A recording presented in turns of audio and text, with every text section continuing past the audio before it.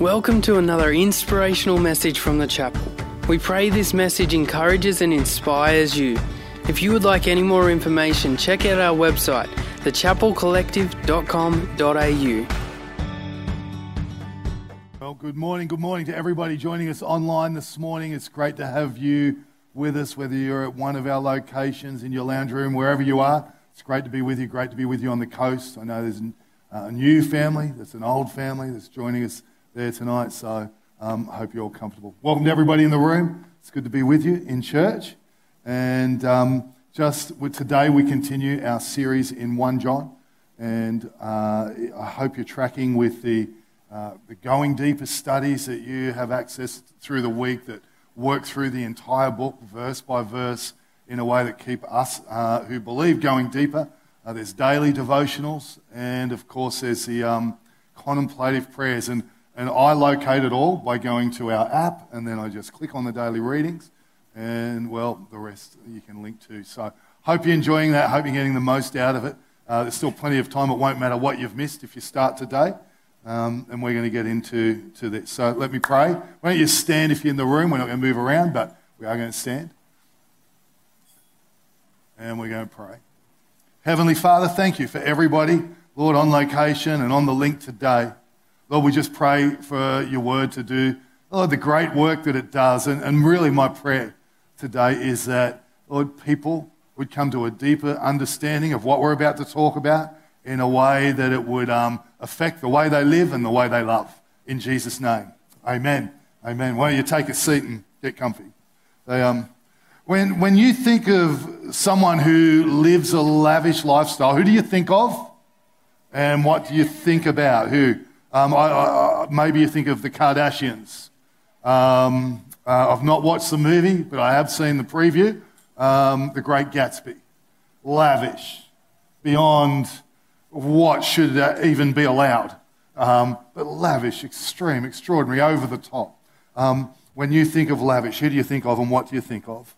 And the word lavish means to be exorbitant, to be great abundance, an incredible overflow, luxuriant, all those kinds of words. So hold that thought on lavish, and check out this image on the screen of my children.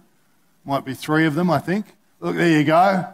I did have strawberry blonde hair back in the day, but look at those children, aren't they glorious? They just, oh my gosh. Even when I see the images, I was looking for something else when I stumbled upon them this week, and those images there, my heart just swells straight away. The one where Bella is 4 years old, it's her 4th birthday, and she's got the crown on, I think, and we didn't tell anyone. We just said, Bella, you can invite whoever you like, sweetie. So Bella invited about 60 people, and at that stage, that included everyone from church and then everyone else she knew. And Bella invited them, and we didn't tell them you don't need to bring a present. So there was our 4-year-old with about 40 presents, and she must have been thinking, is this what happens when you have a party? I'm going to have one every year for the rest of my life. I might even have 2 a year. But love my kids. And the thing about loving my kids, I love my kids just at the sight of them. I loved my kids the moment they breathed a single breath. They didn't have to do anything else. Used to wander into Bella's room when she was still in a cot before I'd head off to work, and I'd just stare at her, and my heart would overflow with love because she's my child. And she doesn't have to do anything. It's instant, it's unconditional, it's spontaneous. It's like a love for our kids. It's like at least in our house, it's like a well that doesn't run dry and continually overflows. There are moments when I have to choose to love Bron, and there are moments when Bron has to choose to love me. But I can honestly say with my kids, there's very few moments like they're my kids and it just overflows out of your heart. In fact, I love my kids so much, I want to do anything for them.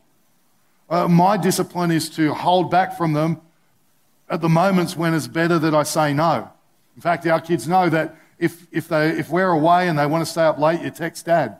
They text me, they don't text Brian. If they want to go on tech when we're away and they're not meant to be, You text Dad. You don't text Bron. Now, you can work out which one loves more. Maybe it's Bron. But the point is that that's how it is with my kids. I want you to hold those two thoughts. Lavished and loved kids. And listen to this text from 1 John chapter 3, verse 1. See what great love the Father has lavished on us, that we should be called children of God. And that is what we are. The reason the world does not know us is that it did not know him. See what great love the Father has lavished on us, that we should be called children of God. God loves you and I lavishly. He does, wherever we're up to today, he loves us lavishly.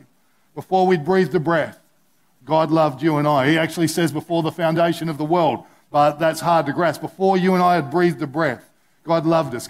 We didn't need to do anything for God to love us. It was instant. It's out of the overflow of his heart. It's like a bubbling up well that never runs dry, the love of God for you and I. How is that God would love us that way? It's too big for our mind to grasp.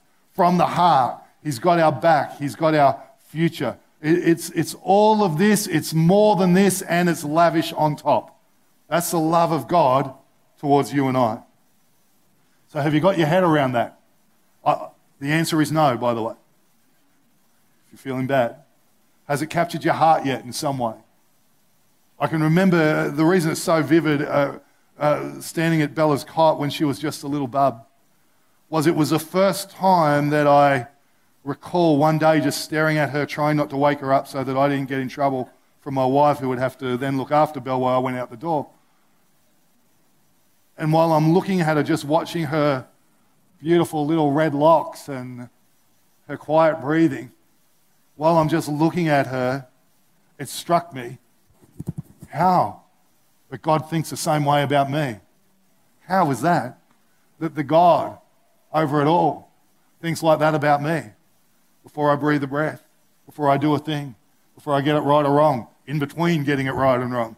But that's how God is with me. Have you got your head around that? Has it captured your heart yet? And here's why it's important. Has there ever been anyone that was close to you that you weren't sure of their love for you? I'm fortunate. I think most people that have been close to me, like family, have loved me, but has there been anyone where you doubted it? And if you have been there, doesn't that change things? When you're just not sure, when you go, I think they love me, I'm not quite sure. Because when you doubt it, you doubt the motive, you doubt the agenda, you doubt your own behavior, you don't know what's good enough, all of that kind of thing. But then when you know that someone loves you unconditionally, spontaneously, like a well that bubbles up that never runs dry, when you know you are loved that way. I know that Bron loves me like that in all of its imperfection. You know, she has to choose it sometimes, but generally speaking, I know that Bron's heart is completely for me. When Bron tells me something I don't want to hear, generally speaking, there was a moment between services when I'm not so sure, but generally speaking, when Bron tells me something, I know that it's about my best interests. I know that it's agendaless. That's the power of love. And when you know you are loved, you can trust what's said, you can trust what's done, you can trust the motive. It might not always be right, but you can trust it. When we know that we're loved, it changes everything. It changes the way we live, and it changes the way we love. And so the Bible comes along and says, God loves us lavishly, those who he calls his children. And so, have you got that? Your head got around that? And has that captured your heart yet? Listen to this from Ephesians chapter 3, verses 17 to 19. I pray, this is the Apostle Paul, we suspect, I pray that Christ will be more and more at home in your hearts as you trust in him. May your roots go down deep into the soil of God's marvelous love. And may you have the power to understand, as all God's people should, how wide, how deep, how high, how long the Father's love really is. May you experience the love of Christ, though it is so great you will never fully understand it. Let's just go with the bottom line first. It's so great we'll never fully grasp it this side of eternity, maybe the other side of eternity as well. We'll never fully grasp just how much God loves us, but in the midst of knowing that piece of knowledge, the Bible says, hey, go deeper. grasp it more. Paul says, I'm praying for you. I'm praying that it'll go deeper and wider and higher. You'll understand more than you did before. Why is that? Because he wants us to know how loved we are, but also he knows that when we know how loved we are, that'll change the way we live and love, and that's powerful in our lives. And so my prayer today has been this, that we might better grasp how loved we are, and may knowing this affect the way we live and love. 3 things to know about how lavishly loved we truly are, that they might affect even to the point of how we live and love. 3 things. Number 1 today. Number 1 is the porch light is on. The porch light is on. Luke chapter 15, verse 11, 32 to 32 might come up on the screen. If it does, I'll read it to you. Luke chapter 15, 11 verse, here it is. Jesus continued, there was a man who had 2 sons. The younger one said to his father, Father, give me my share of the estate. So he divided his property between them. Not long after that, the younger son, notice it's the younger son, in case my brothers are watching, it's the younger son. The older son was awesome. The younger son, we won't mention what the older son does now that I think of that, but so he divided the property, lost my way. The younger son got together all he had, set off for a distant country, and there squandered his wealth in wild living. Let's just move through it. After he had spent everything, there was a severe famine in that whole country, and he began to be in need. So he went and hired himself out to a citizen of that country, who sent him to his fields to feed pigs. He longed to fill his stomach with the pods that the pigs were eating, but no one gave him anything.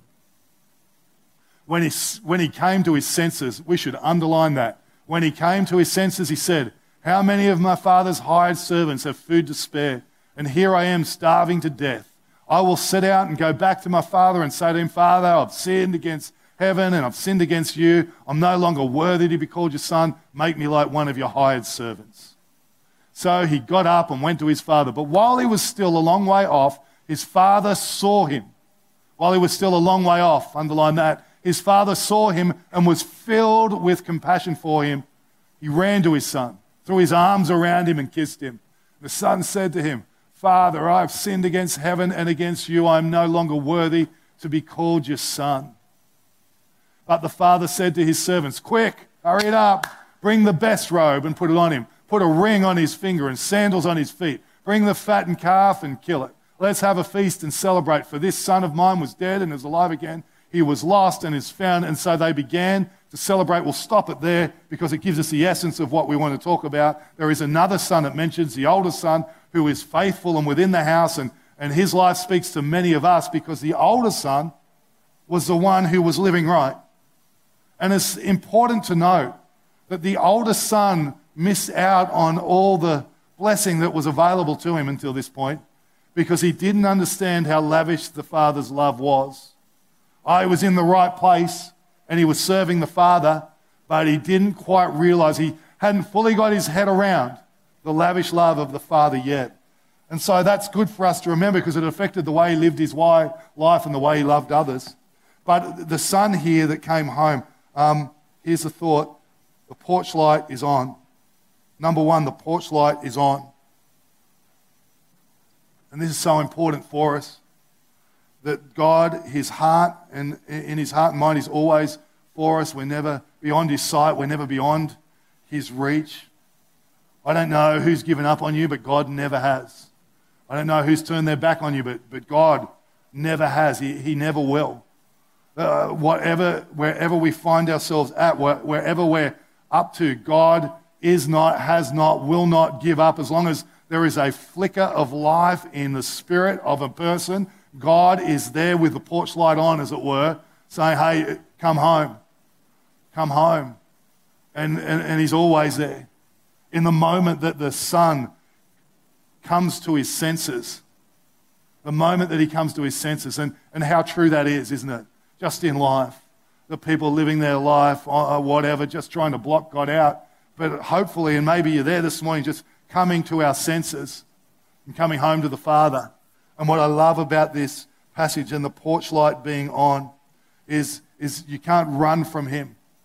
If you run from him, the porch light's still on. If you deny him, the porch light's still on. If you reject him, the porch light is still on. In the darkest night, the porch light is still on through this dark season, the winter season of the soul. The porch light is still on. It's still on. No matter if we say, God, leave me here, and I don't know if you've read or heard or been the story of God, just leave me alone. Even then, the porch light is on, and the father waits for the son, for the daughter to come home. When it seems like everybody else has gone off gossiping and talking about a person, the porch light's on. God's still there, and the porch light's on. You know, just to take a moment, there's a famous preacher in the world right now, and really he's made some awful decisions. I don't want to go into that. What I do want to go into this is while people are gossiping and while people are making judgments and saying all kinds of things, this is a reality. His heavenly Father's porch light is on. In the moment he turns his face towards God, the porch light is on. The moment he gets on the horizon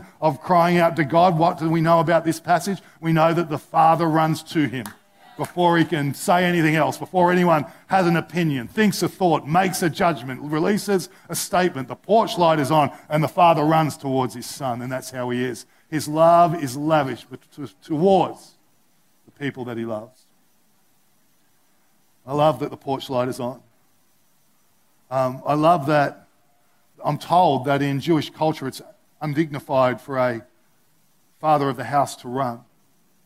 Of course, Jesus was well acquainted with that idea. And to a bunch of Jews, Jesus says, and the father ran towards his son. I love that. I don't like living embarrassingly. I feel awkward when I have to do things. My kids are great at it. My wife excels at it. They're happy. They don't care what you think in a good way. But I do. I care in those. I feel awkward in those moments. But the Bible says that the God of the universe, in who he is, in the moment that someone turns their head and heart towards home, that he's prepared to run toward them in a way that is undignified for men, but okay with God. Oh, what lavish love he has poured out upon us. Here's all he needs. He just needs to hear the footsteps. I love the idea that even before the Father could see him, though it says he could, that he heard the footsteps for home. And hearing the footsteps for home, the Father turned his gaze towards the Son. The sound of footsteps headed for home bring the rush of the Father to the one who's drawing close. What a wonderful thought. I think about when I was a young man at the age of 21, before I'd even prayed the prayer in surrender to Jesus. God heard my footsteps towards him. He was already there. He was already on his way. He was already there, ready to embrace the Son who would come home to the Father who loved him more than he could possibly know. That's number one today. Number two, there's a seat at the table. Verse 22 says this, but the Father said to his servants, quick, bring the best robe and put it on him. Put a ring on his finger and sandals on his feet.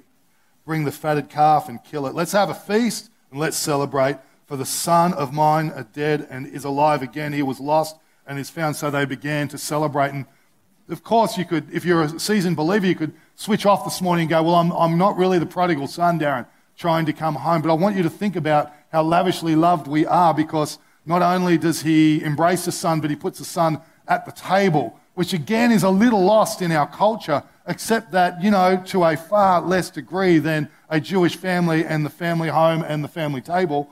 He says he puts the finger on the finger, the ring, and the ring. Oh my gosh. They were one-syllable words. It wasn't that hard. The ring. See, this ring here, what you all know is that tells you that I am married to that beautiful, lovely, intelligent powerhouse of a woman. When you see that, you're reminded that I am married to Bronwyn Hilary Bonnell. And when the son was given the ring of the father, it told everybody that he's the son. He has all the authority of the house. He has the favor of the house. He has the blessing of the house. He has the wealth of the house. There is no pointing the finger of the Father at what has been, only who he is and the future he has. There's a celebration for coming home, and there's a setting up for what's to come, and he's going to secure it by saying, hey, if any of you servants around the fringes think that there's any doubt about who the Son is in this place, I want you to know, bring the fatted calf, put the ring on his finger, put the robe on my son. I want you to know that he's come home, he's a son of the house, all the rights, all the privileges and the responsibilities, the blessings, the promises, the future, they're his because he's mine. Oh, you are lavishly loved by the Father of heavenly lights. His name is our God. God's lavishing love. Seat at the table. It's got your name on it. You know, it wouldn't matter where my son went in the world or what he did. If he comes home, there's a seat for him. In fact, I'm pretty confident that when my kids leave home and I look at the empty seats, I'm either going to have to burn them or I'm going to look at them and Bron knows what I'm going to say before I say it. I'm going to cry. I'm going to look at those seats some nights, I know I am. I'm going to cry my little heart out. Because that is my daughter's seat. And that is my son's seat. It'll always be their seat. It'll always be there. Because they are sons and daughters of our house. They are the family. The seat has their name on it. We are family. And he takes care of his own. What a great and awesome God we serve. There's this idea that captures this moment. It captures this idea in this moment between David, the king of Israel, the great, powerful, highly loved and richly favoured king, and Mephibosheth of Lodabar. Don't you like that? Mephibosheth of Lodabar. It sounds awesome, but it wasn't. Mephibosheth was a son of the former king Saul, who was crippled in both feet. His dad was a leader who had failed and taken his own life. Mephibosheth was crippled in both feet in that culture, and at that time, that was to move you to the fringes of society. And he lived in Lodabar. Lodabar was, in Bible times, a Jewish ghetto. That's what it was. So here he was, the son of a former king who had taken his own life, crippled from the age of 5, moved to the fringes of society and living in the ghetto. And the king of the nation, his name was David, says, find me a son of Jonathan that he may sit at my table every day like one of my sons. And so Mephibosheth of Lodabar is delivered to David's table. He's given the inheritance that was previously his father's and his grandfather's. He was given all of the land, all of the property, all of the servants. And from that moment on, the Bible says that he sat at the king's table. And whilst it's a great account of history, it's not in there simply as an account of history. It's there in the pages of Scripture to give us a type of Christ, to give us an insight into God, who he is and what he's like. That he says, hey, I want you to know that you will sit at my table from this moment on. All the privileges, all the promises, all the responsibilities, all the blessing, all the favor, everything that is mine is yours because you are a son and a daughter of the house. He has prepared for us a seat at his table. It's got our name on it. We are family. He takes care of his own. How good he is. Number 1, the porch light's on. Number 2, there's a seat at the table. Number 3, and finally today, he's prepared an inheritance. All of this is good, but it is nothing in comparison. It is nothing in comparison to the inheritance stored up for those who love Jesus. 1 John says a lot about it. 1 John chapter 3, listen to it. See what great love the Father has lavished on us that we should be called children of God. And that is what we are. That is what we are. That is what we are.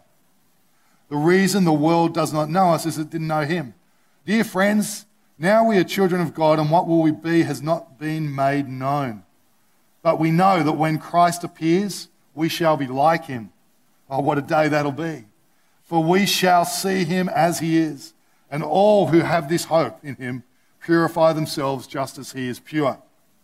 Eternity is the inheritance God has planned for all of us. Eternity is coming. Listen to 1 John. The world and its desires pass away, but whoever does the will of God lives forever. 1 John again. As for you, see that you who have heard from the beginning what you have heard from the beginning remains in you. If it does, you also will remain in the Son and in the Father, and this is what he has promised us, eternal life. Eternal life.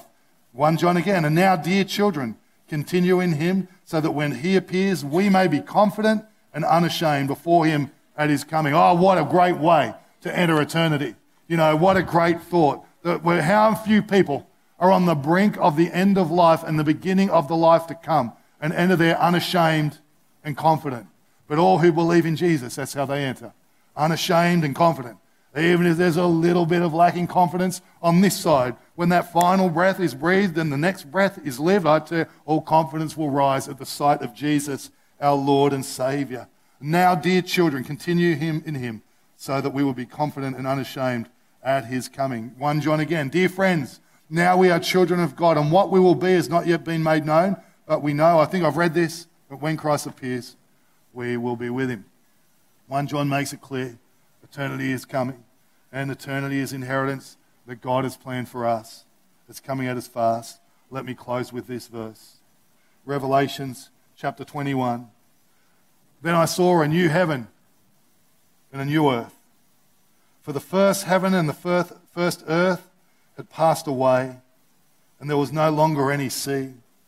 I saw the holy city, the new Jerusalem, coming down out of heaven from God, prepared as a bride beautifully dressed for her husband. There is no richer image in my mind than that moment right there.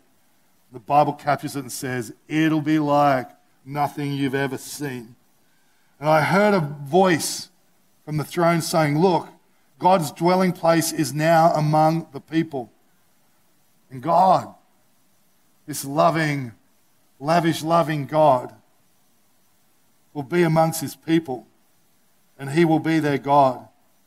He will wipe away every tear from their eyes. Oh, there'll be no more death. There'll be no more mourning or crying. There'll be no more pain. For the old order of things has passed away. He who was seated on the throne said, I'm making everything new. And then he said, write this down, for these words are trustworthy and they're true. He said to me, it is done. I'm the Alpha and the Omega, the beginning and the end. To the thirsty I will give water without cost from the springs of the water of life. Those who are victorious will inherit all this, and I will be their God, and they will be my children. And I will be their God, and they will be my children. He will be our God, and we will be his children. And the day is coming, maybe coming sooner than we think. Maybe, but it's coming regardless of when it is. Oh, what a loving God we know. Lavishly pouring his love out on us. The light on the porch is always on. The seat at the table he's appointed you to. And of course, in eternity is indeed our promised inheritance. Why don't you stand with me? I'm going to pray, and then Bron's going to come and join the conversation. Why don't you close your eyes just for a moment? I just want to ask you really quickly, really seriously. Is that you today? You like, Darren, I'm there. Like, I've been just off doing my thing. I completely identify with the Son. I know who the Father is. I know that Jesus came, that he lived, that he died for my sins, that he was resurrected from the grave, and that through him comes forgiveness of sins, and through him is eternal life. Darren, I know that. I believe that, but I've just been doing my thing. And if that's you today, I want you to know the porch light is absolutely on. The Father hears the footsteps beating in your heart already. He's already right there, right next to you, as close as your very next breath. And he's just saying, hey, it's time to come home. Let's get this done. There's a seat at the table. Eternity is yours in the waiting if you'll come back to me. So if that's you, with every eye closed, just bow our heads. If that's you, I'm going to pray a prayer. I'm going to ask you to come out the front. I just want you to, in your heart, pray this prayer and agree at the end and say amen, which means yes, I agree. After that service, maybe you'll let me know. But if that's you, will you just raise your hand and say, yeah, Darren, include me in this prayer. I definitely have been away from God. I want to come back to him right in this moment. Great. Anyone else? Really high across the room. Great. My bad eyes. I'm looking for your hands. Excellent. Very good, guys. Let me pray.